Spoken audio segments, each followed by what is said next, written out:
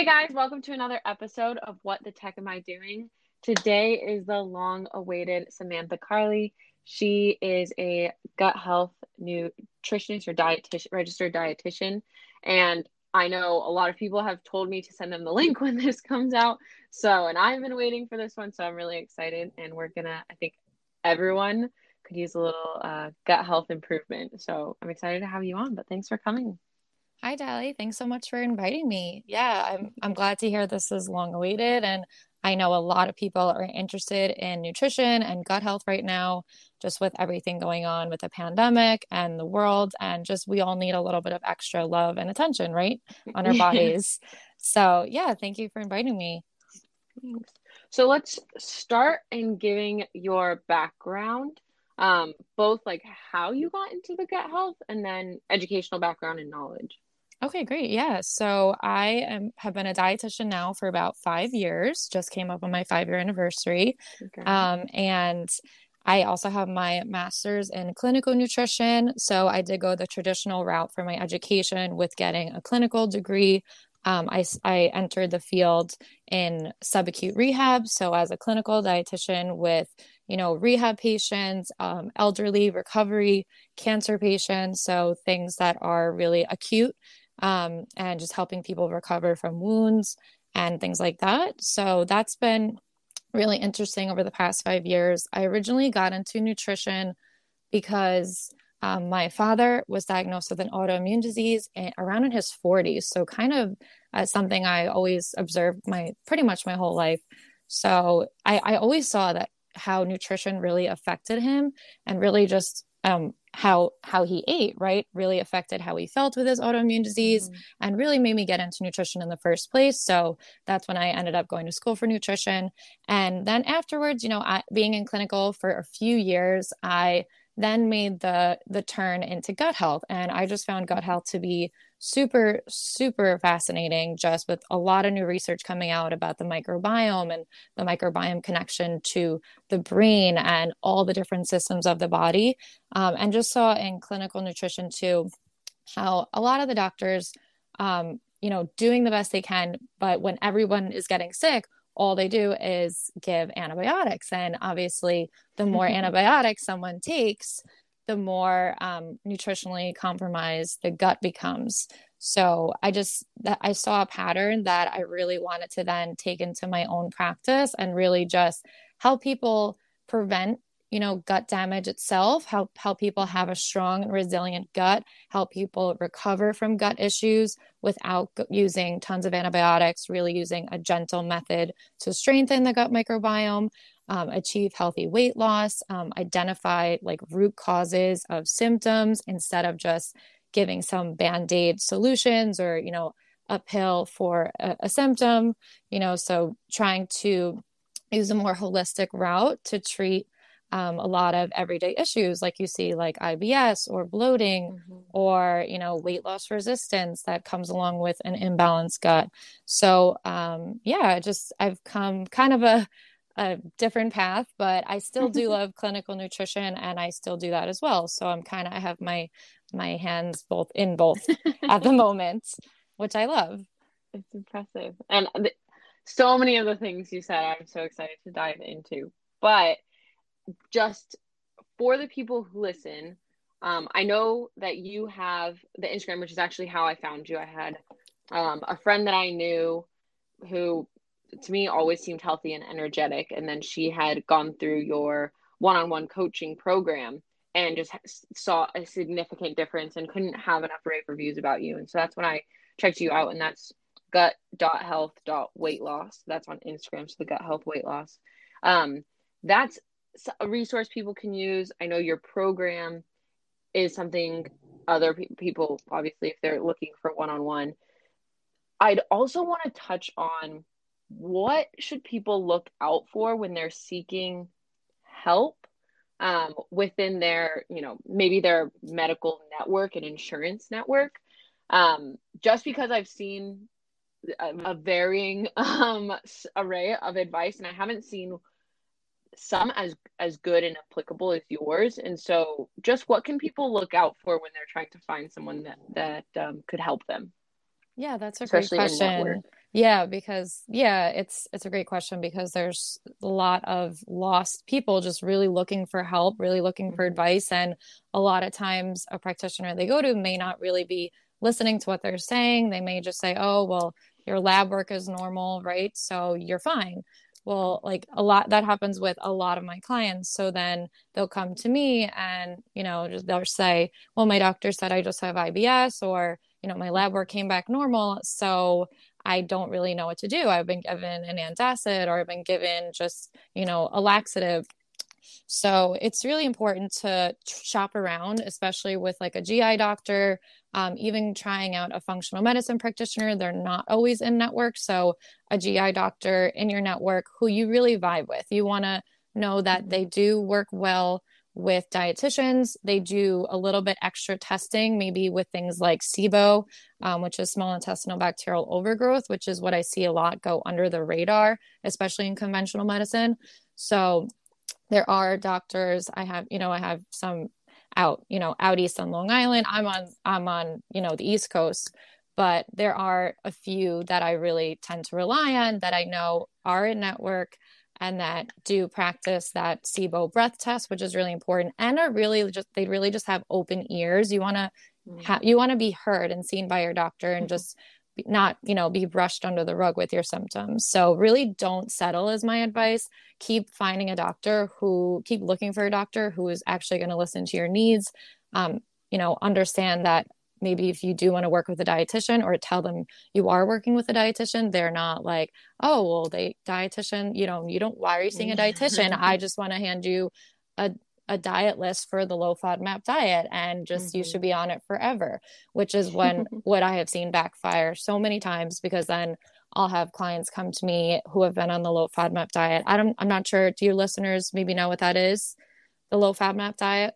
They might not, but I was actually on it for 3 months back in Wow. college, so I'm very familiar with it. Okay, so If you that's could a explain it. yeah, of course. So that's a good amount of time. So you don't want to be on it longer than definitely that. I usually even recommend it for only 4 to 6 weeks at a time before a structured reintroduction.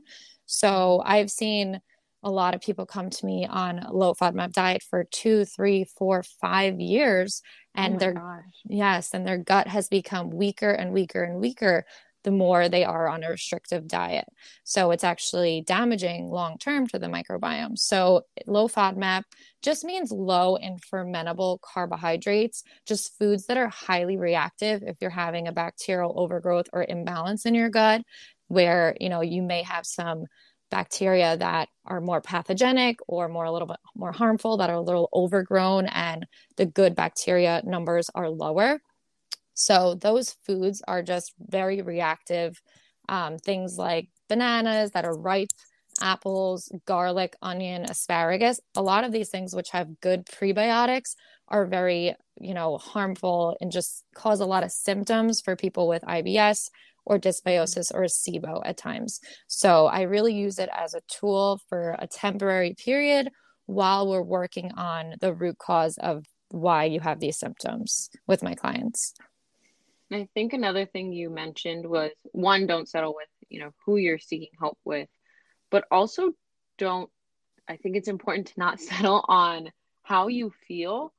I feel like it's almost become like a running joke that, all women just have gut issues, and you'll see these things on like social media where they're like, this is what I look like in the morning, and they're like, this is what I look like after breakfast, and they're like, don't worry, we all look pregnant after breakfast. And you're like, no, that's like concerning amount of bloating after taking a few bites, and I used to be in that state where if I ate something that I knew would trigger my food sensitivities, I would be like significantly bloated, and I feel like it's almost normalized. So I, urge the listeners, it is not normal. And, that can affect energy and like mental, your mind, it's all connected. And we'll talk about that more throughout the episode. But, you know, it's good to take action and strive for better for yourself and your body. Yes, yes, I agree. Thank you so much for saying that because people have said that to me as well, all over Instagram.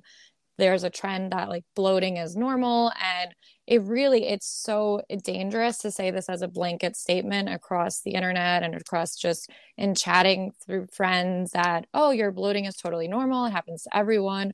Whereas it can actually be an underlying condition that's really, that if it goes unchecked for a long period of time, it can create a lot of chronic inflammation and chronic disease, autoimmunity in the body that did not have to happen if it just is left unchecked. So I urge listeners as well that if you're getting like a pregnant looking bloat by the end of the day every day, or right after you eat, you're getting this hard upper stomach bloating, that can be an indication of a microbial imbalance, a gut microbiome issue that should definitely be looked into, because you definitely, again, like we said, not normal, and you should not have to feel like that every day. It's not normal to feel sick every day and need to lay down after eating or need to take a Tums or antacids. So thank you for bringing that up too.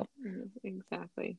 So that's something like my dream state, right, would be like infinite energy, and not feeling like you have to lay down or take a nap. I mean, obviously our bodies need rest, but what advice would you have for people who are lacking energy and want to use food and fuel, to food and nutrition to fuel them and give them that energy sustained throughout the day? Yeah, that's a great question, because I feel like just as a society, there's like a lot of burnout right now, and we can really use nutrition and lifestyle interventions as a tool to create more energy in our everyday lives, just feel more naturally energized without reaching for caffeine, without reaching for sugar.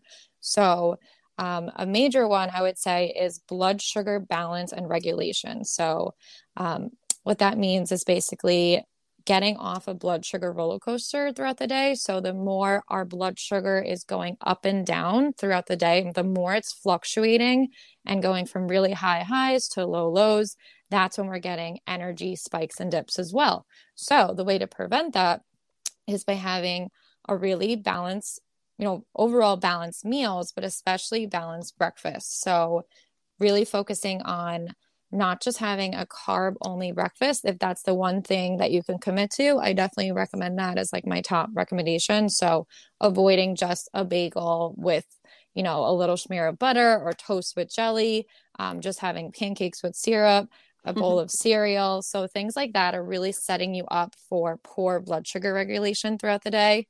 So I definitely recommend adding in some eggs, some avocado, a little bit of oatmeal. If you're going to do oatmeal, I would say add some protein. So like a protein powder or almond butter. Definitely like a cleaner protein powder too. That's either like a high quality grass-fed collagen or like an organic pea protein with minimal ingredients. But definitely focusing on a little bit higher protein and higher healthy fats and keeping the carbs balanced and paired. And same with snacks too. I always recommend that if you're getting like an afternoon slump, you really want to reach for something sugary, I highly recommend pairing a fruit or a carb, let's say crackers or fruit, pairing them with protein. So pairing them with some almonds or a hard-boiled egg or some nut butter. So really just focusing on pairing your carbs with protein and fat, that's going to make a big difference in energy for sure. And also you want to make sure you're not under eating, right? So a lot of times I see clients, I take their intake for the day, and a lot of people are under eating. And even if their goal is weight loss, their body is then holding on to their excess fat storage because it's in a state of survival mode. It's really just like hanging on to the storage that it has. And it's really not given the tools to like breathe and feel good and rested to be able to achieve their goals. So under eating is a big one, especially for lack of energy. So enough carbs and healthy meals and healthy fats and protein throughout the day, but making sure to not have carbs alone. That's good advice. And then you mentioned protein. Do you have protein powders you recommend? That I feel like it's very hard to, some things are even, marketed as clean, and then you look into it. So, do you have brands you recommend or things when Yeah, people are looking sure. for proteins? Yeah, sure. Usually for if I have a client with gut issues, I like to recommend one that are more gentle on the gut. So I really like this Sun Warrior brown rice protein. There's like a chocolate and vanilla. That one's very easy to digest. I also really do like collagen, grass-fed collagen, like Ancient Nutrition or Further Food, which are really easily tolerated on the gut. I also like Truvani came out with a clean pea protein powder. So there are a few that I like. Yeah, there's also the Primal Kitchen ones that I really like if you can tolerate like coconut milk, there's a little bit of that added. But yeah, definitely there's a few, I definitely am kind of a stickler for ingredients, especially in those kind of powders. But yeah, that's a good question. Thank And you. yeah, and I also just, want to emphasize just the fundamentals, right? So sleep, are you getting enough sleep? Are you someone who wakes up super early, 4 or 5 a.m. to go to the gym, but then you're missing out on your sleep? So I would just reevaluate some of those big things. Like if you're, skimping on sleep to get a workout, I'd rather you get 8 to 9 hours of sleep every night and then get movement in a better way that you can, fit in later in the day. Also getting into nature, right? So a lot of us are lacking that natural light exposure that's good for our hormones. So really trying to, even when you get up in the morning, just even look out the window or step outside, just let your body know that it's daylight, get some, it stops the melatonin production. So and even if you can get your feet in some grass, that's really, really grounding, really, really good for just like a natural energy boost. And same with vitamin D. So getting that vitamin D boost, same thing. So just natural sunlight exposure and even checking while I'm on the vitamin D topic, checking your vitamin D level is really, really a good idea because I've seen way low levels, and low can even be sometimes in the normal range. So I highly recommend everyone getting their vitamin D checked. And if it's in the 20s, 30s and up is technically normal, but it's not optimal. So I highly recommend getting tested. And if needed, definitely supplementing for energy because most people are in the low range. And if not, they're low normal, and normal is not optimal. So you want it to be in the 50s to 60s, even if the normal range starts at 30. That's one thing that so I've lived in California most of my life, but then I went to New York for college, and that was one thing I didn't realize was a lot of people there have to supplement the vitamin D. I mean, I'm sure now with I sit indoors most days with work, could still probably use it, but that's a big thing on the East Coast, right? It's because if you're not getting a lot of sun, more people tend to be vitamin D, or is that regardless of where you live? Yeah, it's also has to do with your latitude. So we're at a higher latitude. We're not as close to the equator, so we're not getting as much direct sunlight, just from our location on the planet as well. So yeah, just like a little bit more north in latitude. So that does affect it as well. And I do tend to see more people on vitamin D on the vitamin D supplements in the Northeast for sure. So when people are looking at supplements, what are your guidelines recommendations for that? Like a daily vitamin, or how would they, obviously starting with knowing what you're lacking, but then what? Yeah, so it really is it's very individualized, especially if someone is having gut issues or so just for the average person who is generally healthy or they're just looking for energy boosting. Hmm. I would say definitely assessing, like we said, vitamin D. If you're not having wild caught fish, such as like wild salmon, a few times a week, I would 100% say that you would benefit from a high quality omega-3 fatty acid supplement. I really do love using that. And I think everyone needs more omega 3s. We have a really high omega 6 intake in especially in the American, the standard diet. So that ratio to omega 6 to omega 3 is too high, where we want to really minimize that gap with more omega 3s in the diet. Um, so if you're not having lots of salmon, flax seeds, chia seeds, I would definitely, suggest a omega 3 with usually you want it to be 1,000 milligrams of EPA and DHA combined. So you really want to watch because a lot of brands will kind of skimp out and not put that much in there.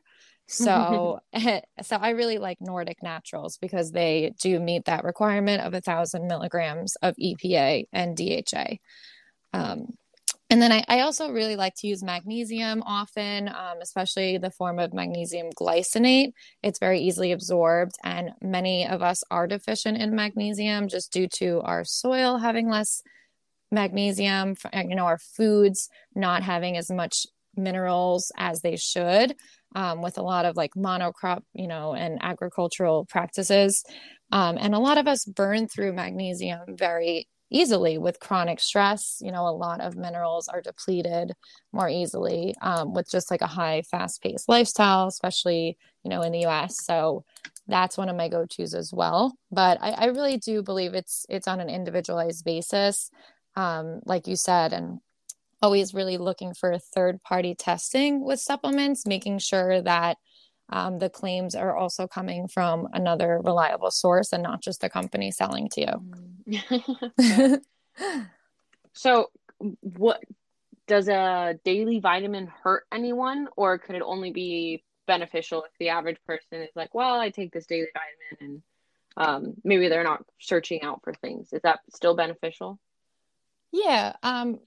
Yeah, overall, it really would be good for anyone. I do believe you can have a really good, well-balanced intake and not need a multivitamin forever. But I tend to like to use them when I'm helping someone recover from gut issues, especially with things like if they're having more loose stools, if they're under eating, just making sure that they're getting the nutrients their body should be getting as we're working on healing the gut, helping to absorb nutrients better from their food as well. So I don't think it's necessary for everyone to go out and buy a multivitamin and be on one forever and ever and ever. But I do think they have a really good place for short time periods and periods if you feel like you need a little extra nutritional boost that you feel like maybe you're not getting from your food. Thank you. Yeah, of course. So, on the topic of under eating and making sure we're absorbing enough nutrients, what advice do you have for people who want to lose weight in a healthy way?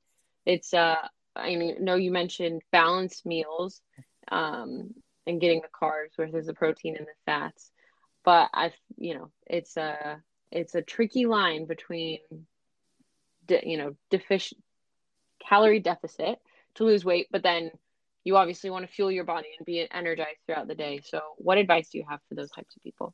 Yes, that's a great question. So, yeah, we talked about balanced blood sugar. That's a really big one because insulin resistance plays a big role in weight loss and being able to get in that calorie deficit, being able to get your weight a little bit lower. So, we really don't want those blood sugar swings throughout the day. I always recommend for my clients about half of your plate aiming for non-starchy vegetables instead of doing a calorie counting, instead of counting macros and really like weighing your food or anything like that. I really like to keep it more simple. I use a balanced plate method with half of your plate non-starchy veggies like greens and, asparagus, Brussels sprouts, broccoli, all those non-starchy veggies, and then a quarter of your plate whole grains or starchy vegetables, whether that's like potatoes or sweet potatoes or brown rice or quinoa.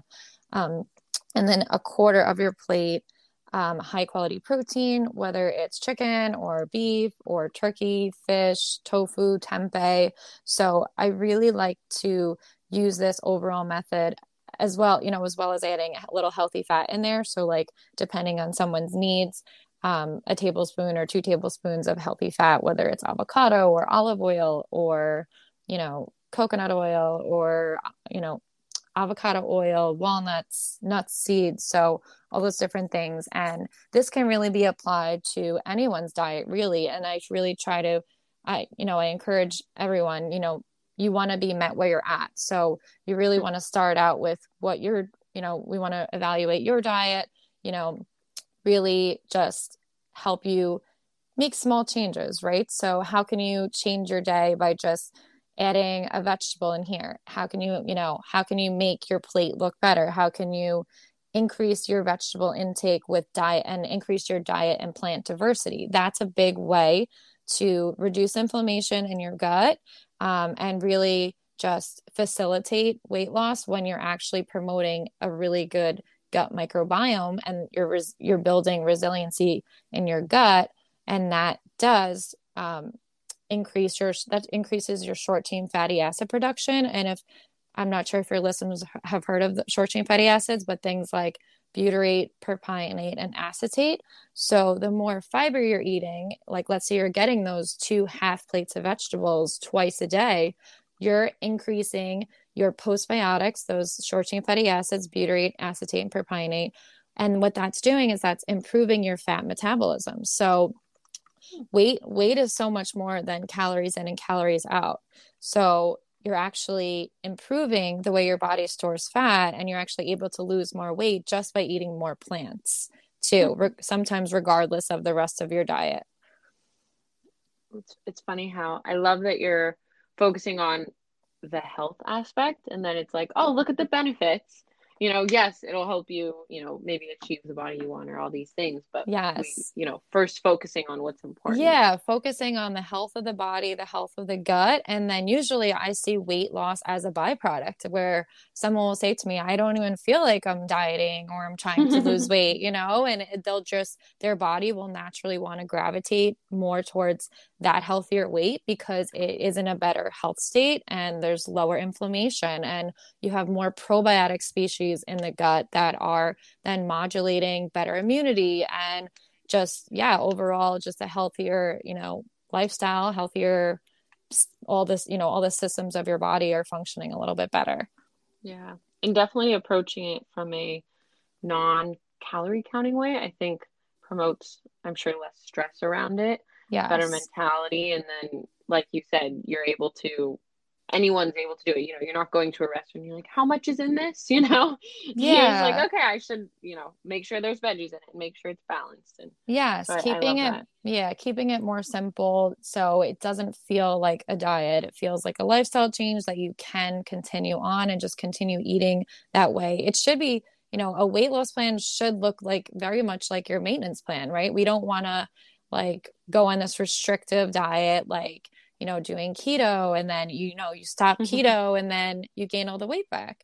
So we want it to look very similar to the way you're going to eat the rest of your life. So something that is sustainable, that really isn't super drastic, that's focused, a health focused approach, and strengthening your gut is, again, super important, as well as supporting hormone health by eating lots of things like cruciferous veggies and leafy greens and things like beets, lots of low sugar berries, nuts and seeds, all of things supporting hormone health as well, is really key to weight loss as well. Because when I see hormones out of balance as well, things like estrogen, progesterone, it's very hard for someone to lose weight no matter how much they're eating or trying to get into a calorie deficit. So that's really important too.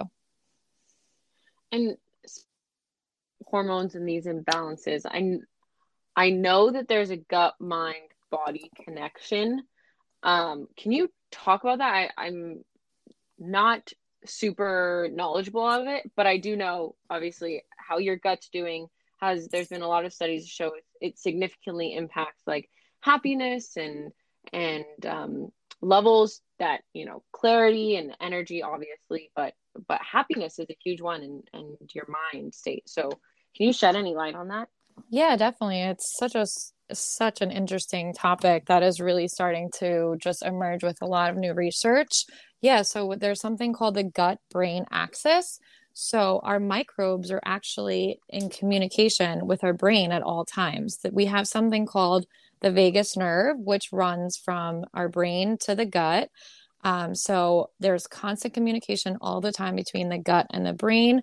We have a lot of serotonin that's actually made in the gut. So gut health has a major impact on our mood, our anxiety levels, depression, irritability, things like even personality. So there's always a streamline back and forth, especially between the vagus nerve and neurotransmitters that are affecting each other. So again, then if you have, if you're someone suffering from depression, there are certain microbes that we see that are different. You know, the microbiome profiles look different in someone who's depressed versus someone who's not. So it's such a super interesting field that's really emerging, and that you could even really change your brain waves and, you know, change your mood, change your energy, like we talked about before, just by even focusing on the gut and gut health and really cleaning up the gut. I've seen major improvements in mood and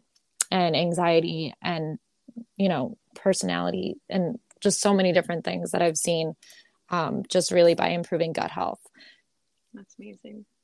It takes a, you know, a step or a support system or something. Because I'm sure if you are depressed, I would assume you'd reach for the food that's not as good for you, because then and then fuel obviously makes you don't get as much nutrition from maybe that like bag of chips or whatever you're kind of craving when you're in that slumpy mood. And then it kind of makes the cycle. So do you have any advice for someone who maybe is listening to this and then, you know, to break that cycle? I would assume just reaching out and having a support system of some sort and making that first step. But do you have any Yeah. specific? Yeah, definitely reaching out, you know, having an open line of communication with your loved ones. Even seeing a therapist is super helpful, just to talk out your emotions. And even just knowing that, you know, it's really not your fault. Like, cravings are there, and um, actually our microbiome affects a lot of our cravings. So there's certain microbes that actually prefer foods, right? So the more that you eat a certain food, like the more, if you're eating chips a lot or sugar or just any processed foods, you're actually selecting for bacteria to reproduce that, you know, that like that food. So they're actually, it's not just you, it's not just you craving your craving. It's actually That's your funny. microbes telling you through the gut brain axis that those bacteria that have been enjoying those foods are like growing or multiplying, and they want more of them. So you could even, you know, say to yourself, okay, it's honestly just like what my body's going through right now, and I'm going to honor the craving, but I'm going to have less of it, you know, and I'm going to also have this food too, because then I'm going to promote the growth of these other good bacteria that want an apple. So you can actually, you know, try to manipulate your gut microbiome, which can actually change very quickly. So if you make some good Awesome. diet changes, you can actually change your microbes within, like, it's even been shown that it can change very much in like 48 hours, your microbes. Wow. So yeah, so it's like your choices actually really matter every day. And the more you swing towards healthier foods, not to say to never have, you know, chips or never have sugar, but, you know, the more you have those good things in your diet, the less cravings you're actually going to have for the less healthy foods. Yeah, that totally makes sense. Yeah. So interesting. I love all of this. I could talk about it for hours. Me too. I Me think too. it's a good thing it's your job. I'm like, "Oh, if I didn't become, I went into biomedical engineering, but other path would have been in nutrition because I find it fascinating. Oh, that sounds like an amazing path as well, though, too. Yeah, I like Yeah. it. But then I get to do this and pick your brain. Yeah.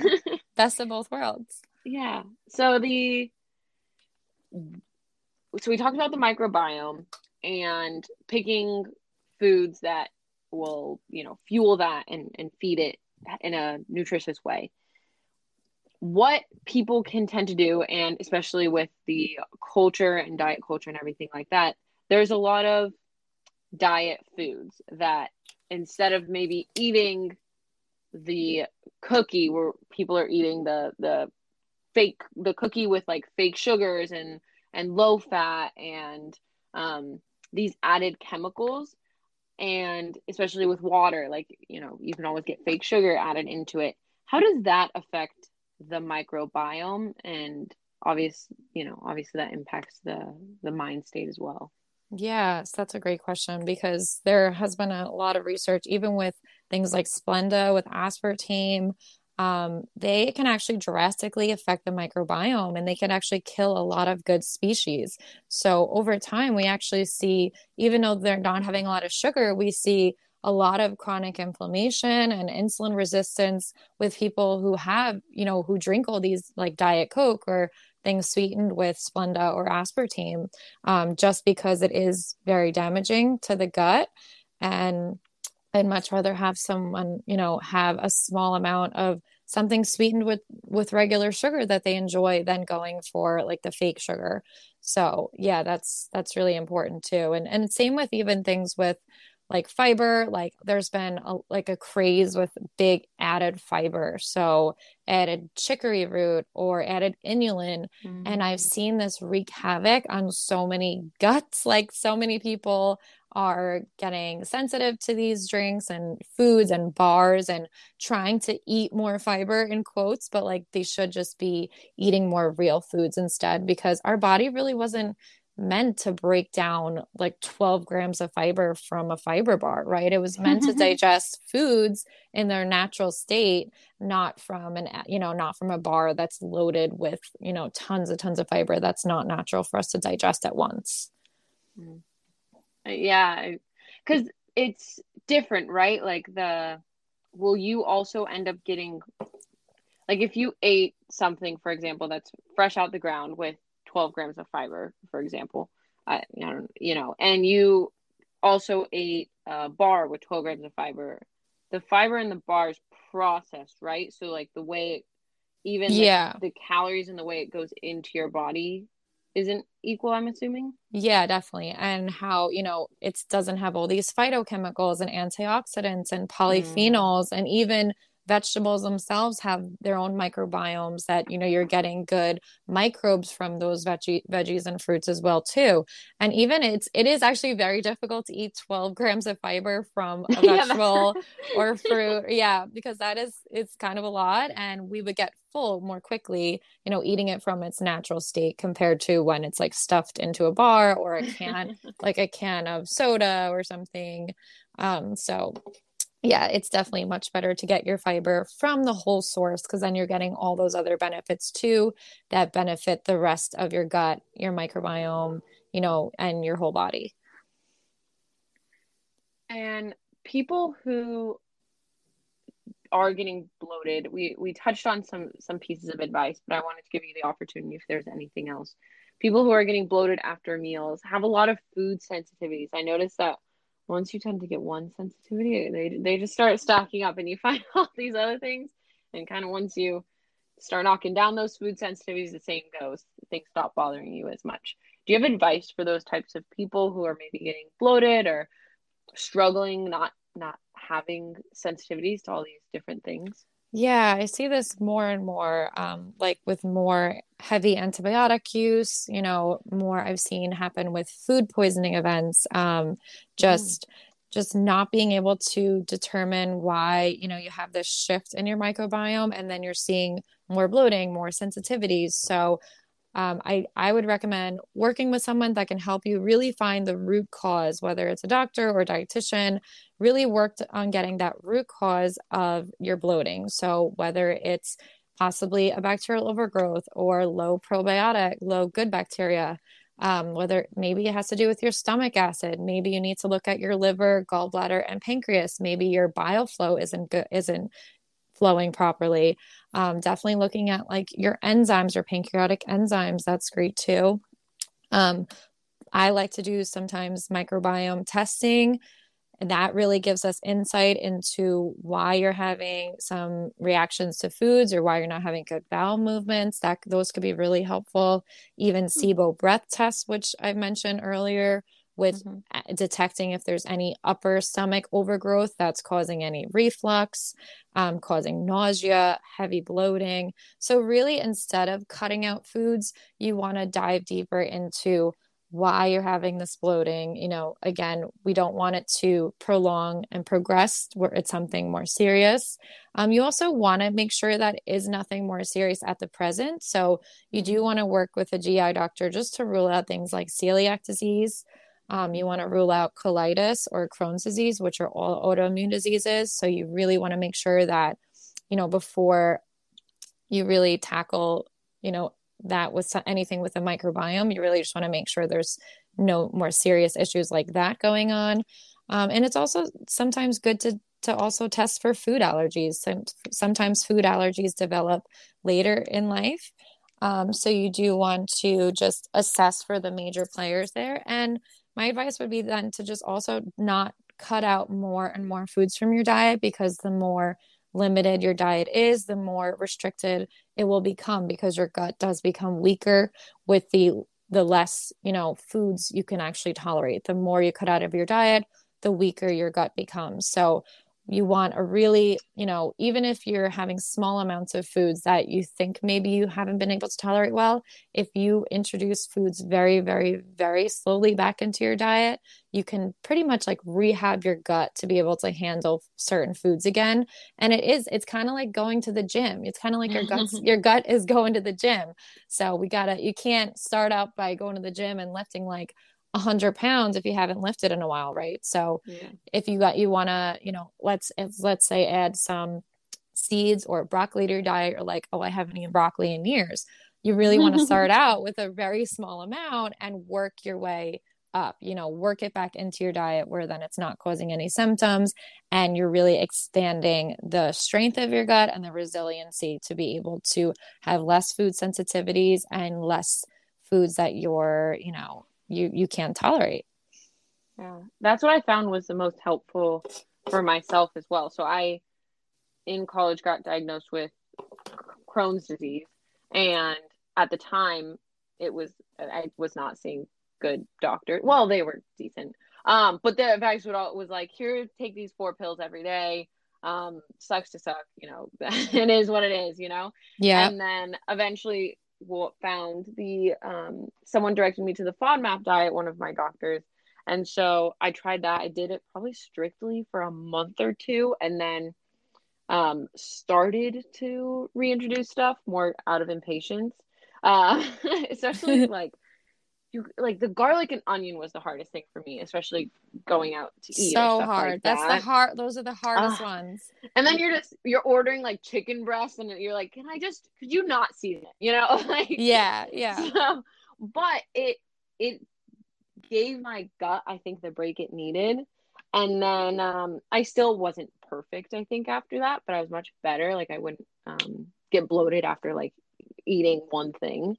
And then more recently, I've been able to wean fully off. So I've been now like 2 months off successfully, knock on wood, all the medication. And it was because I was listening to all these things saying, like the microbiome, which I was learning about, and the diversity of food and how beneficial it can be. And obviously introducing it slowly.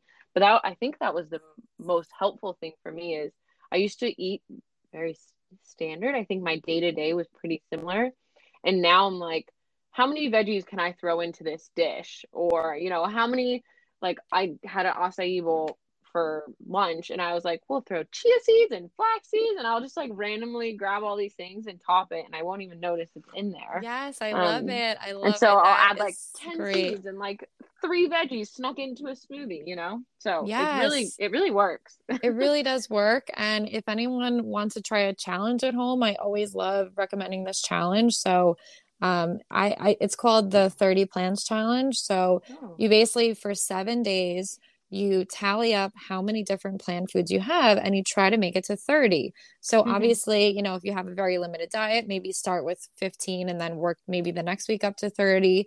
But yeah, it's a really great way to just try to expand your diet diversity, try different plant foods, really grow the strength of your gut, and just, really work on healing your microbiome so you have long lasting health and lowered inflammation, lower your disease risk, help promote weight loss. So it's really just Only good things. just a great place to start with trying to add more plants to your diet. Yes, I love that. Especially, I mean, it's a simple thing, and there's so many recipes now for plant-based, and you don't have to be plant-based, but I feel like those recipes at least throw like 5 just in one dish. So, nowadays there's so many options to reach out Yeah, for. and you could always throw a piece of protein on top, even if you do a big diverse plant meal. If you're not a vegetarian or you don't want to be vegetarian, you can still add like a meat as I like to call it a condiment. So using it as like a part of your dish, but not the star of your dish, right? Yeah. So really seeing plants as the star of your dish and using meat as a little bit of added flavor and protein. Yes, I did notice a difference. I think I would always be like, oh, which meat am I having for the week? And then I'd figure out what sides I want with it. And when I changed that to be like, what's my main dish with veggies or carbs or fat gonna be? And then I'm like, do I want to add some seafood or, you know, does chicken or turkey sound good to add in there with steak on top, So I think it's a very small change in my head, but it changed how I grocery shopped a lot and how I eat. Yeah, yeah, it's a subtle shift, but it can really make a difference overall with your health and just feeling your best. Definitely.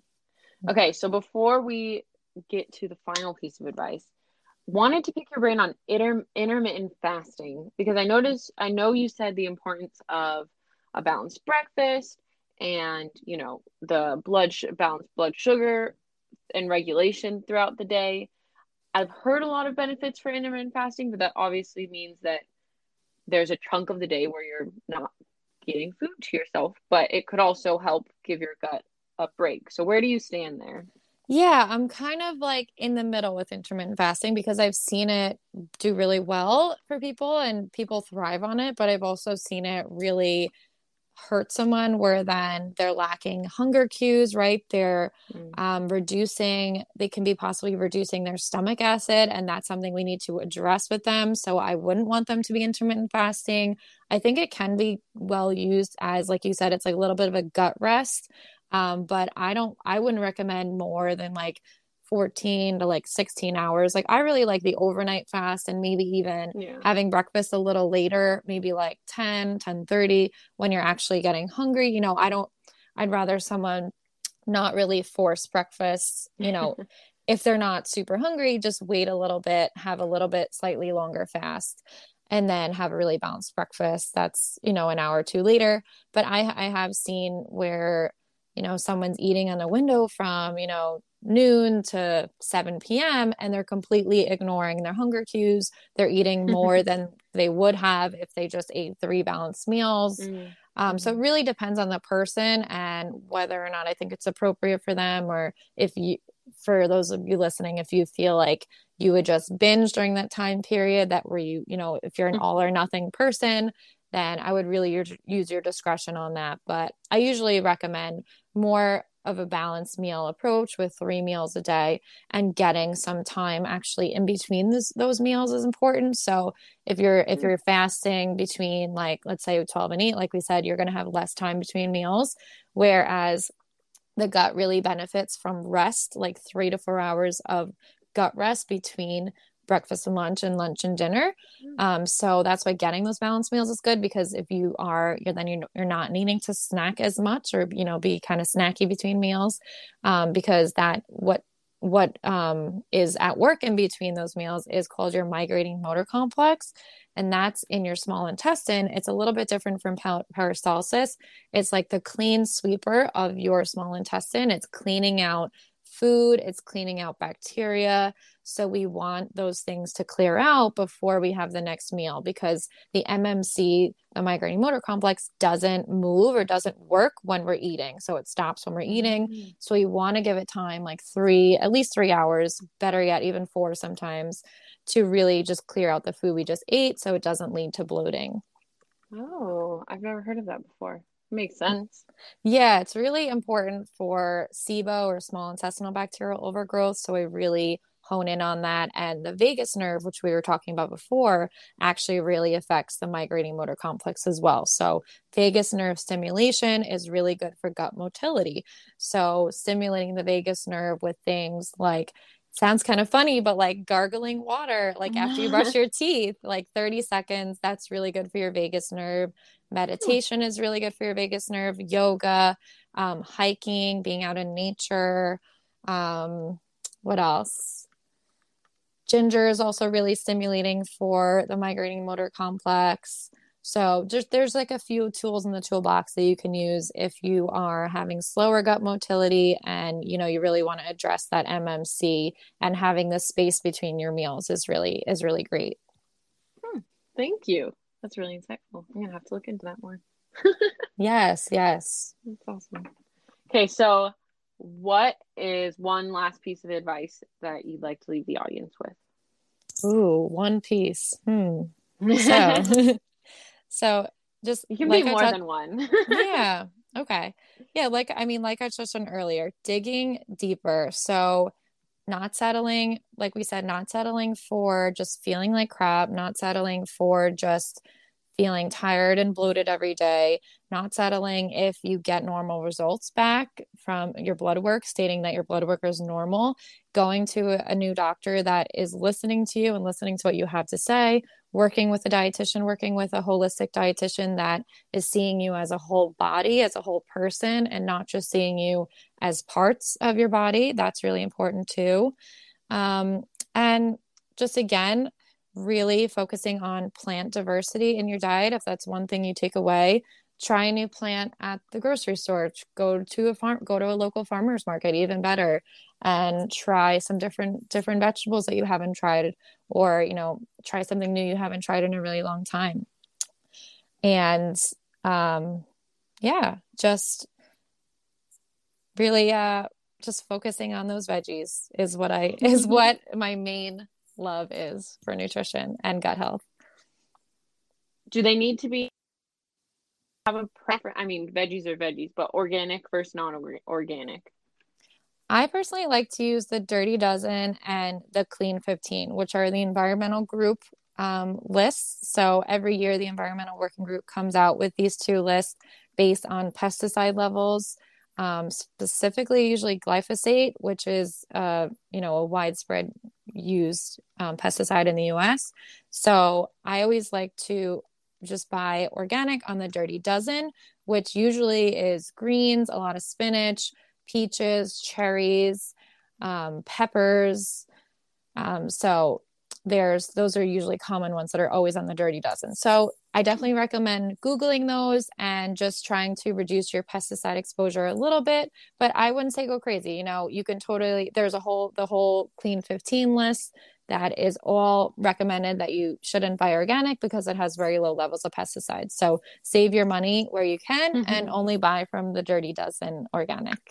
Awesome. Thank you. That's really helpful. Not, for people who are trying to budget. Yeah, of course. Yeah, all about the budget. Yeah. So where can they find you? If people So, are, I'm sure they're gonna end this and they're gonna be like, I want more. Where can I get more of this?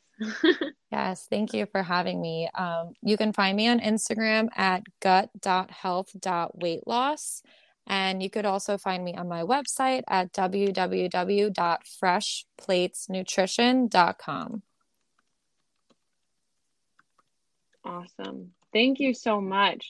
This has been a world of knowledge packed into an hour, and I feel like I could continue to pick your brain, but I think this is going to help people, and if nothing else, motivate them to pay attention to what they're eating and realize that, it can affect mood and, energy in your mind and your weight, how you feel. So it's really important, and sometimes it goes unnoticed. So bring some attention and information to it today.